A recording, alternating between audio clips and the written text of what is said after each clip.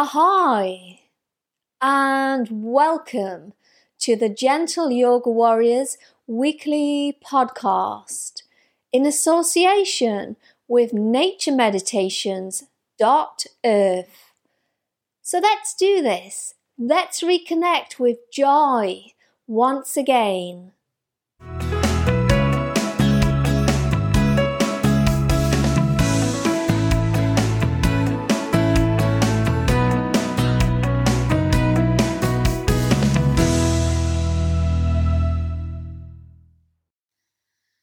And action.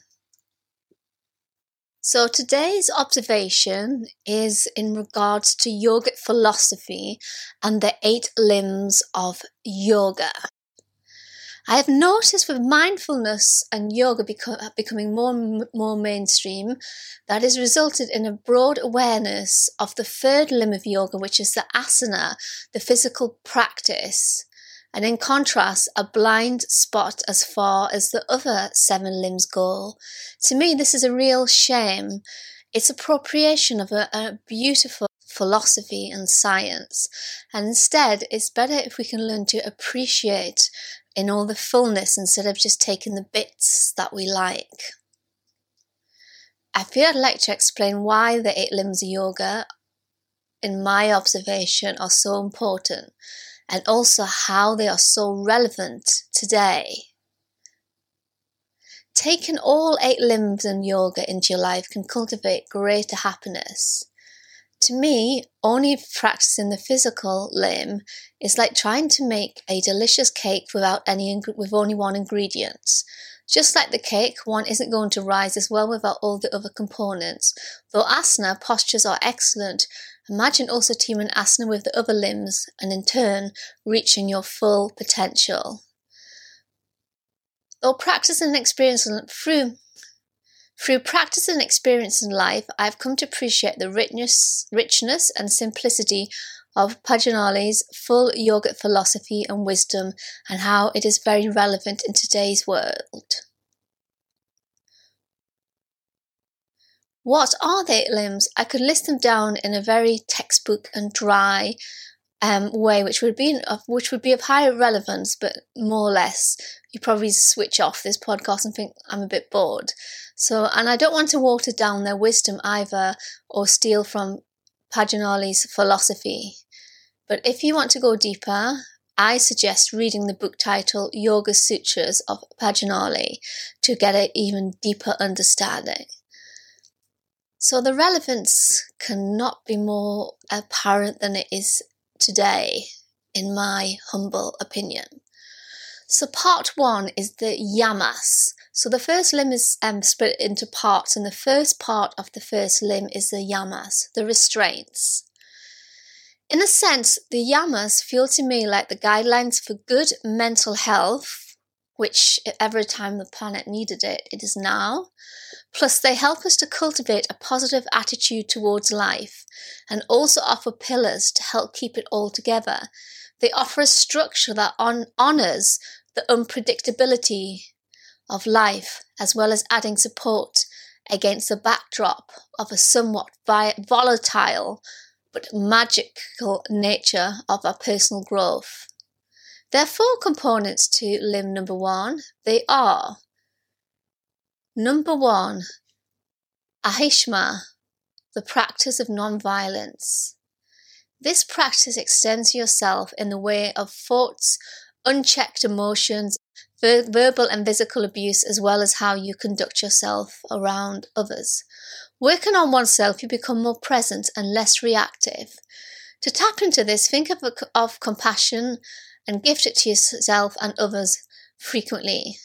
So it's not about being a walkover, but it's about encouraging you to see a situation with open, fresh eyes. If you're struggling with compassion and you're not old enough to remember her, then study the life of the late Princess Diana.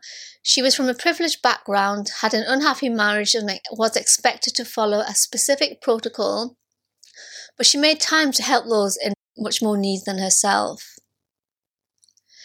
If you're having difficulty practicing compassion, try one step at a time. Stop, pause, and think. Each time you aren't feeling so compassionate, how can you change it? Remember to be compassionate towards yourself in the process. So if you're struggling, don't get annoyed. Be compassionate to yourself for not being able to be compassionate. Number 2, asteya, the practice of non-stealing. Stealing isn't just about burglary or other crime that invokes taking that which does not belong. Stealing people's time, you steal the space of others. I feel it's also not about putting yourself in such high regard that you believe you're above others. In contrast, believing you are worthless, then that is allowing others to steal from yourself.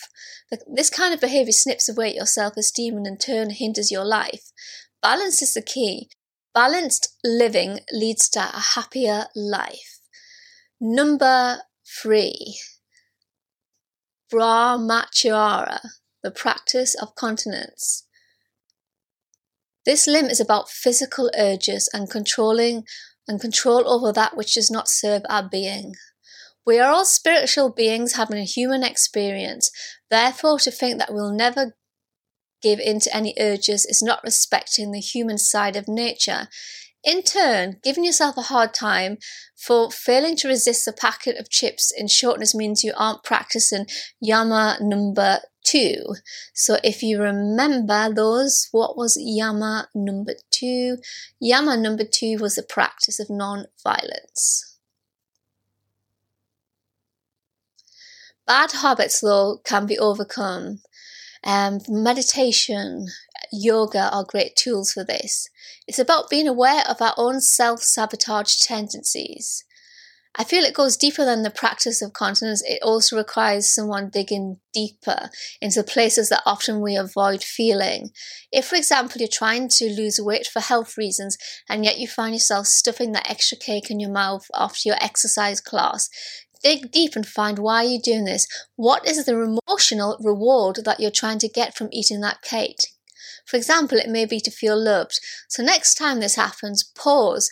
Think of another way you can feel love towards yourself and have the courage to break the habit. Also, what goals in life are you trying to reach but in turn stopping yourself achieving? Maybe repeating to yourself the saying, I will start tomorrow, could be part of the problem. What about starting today? Live each day like it's your last and first day on the planet. Time is precious, so let's not waste it. Number 4, aparigara, the practice of non-coveting.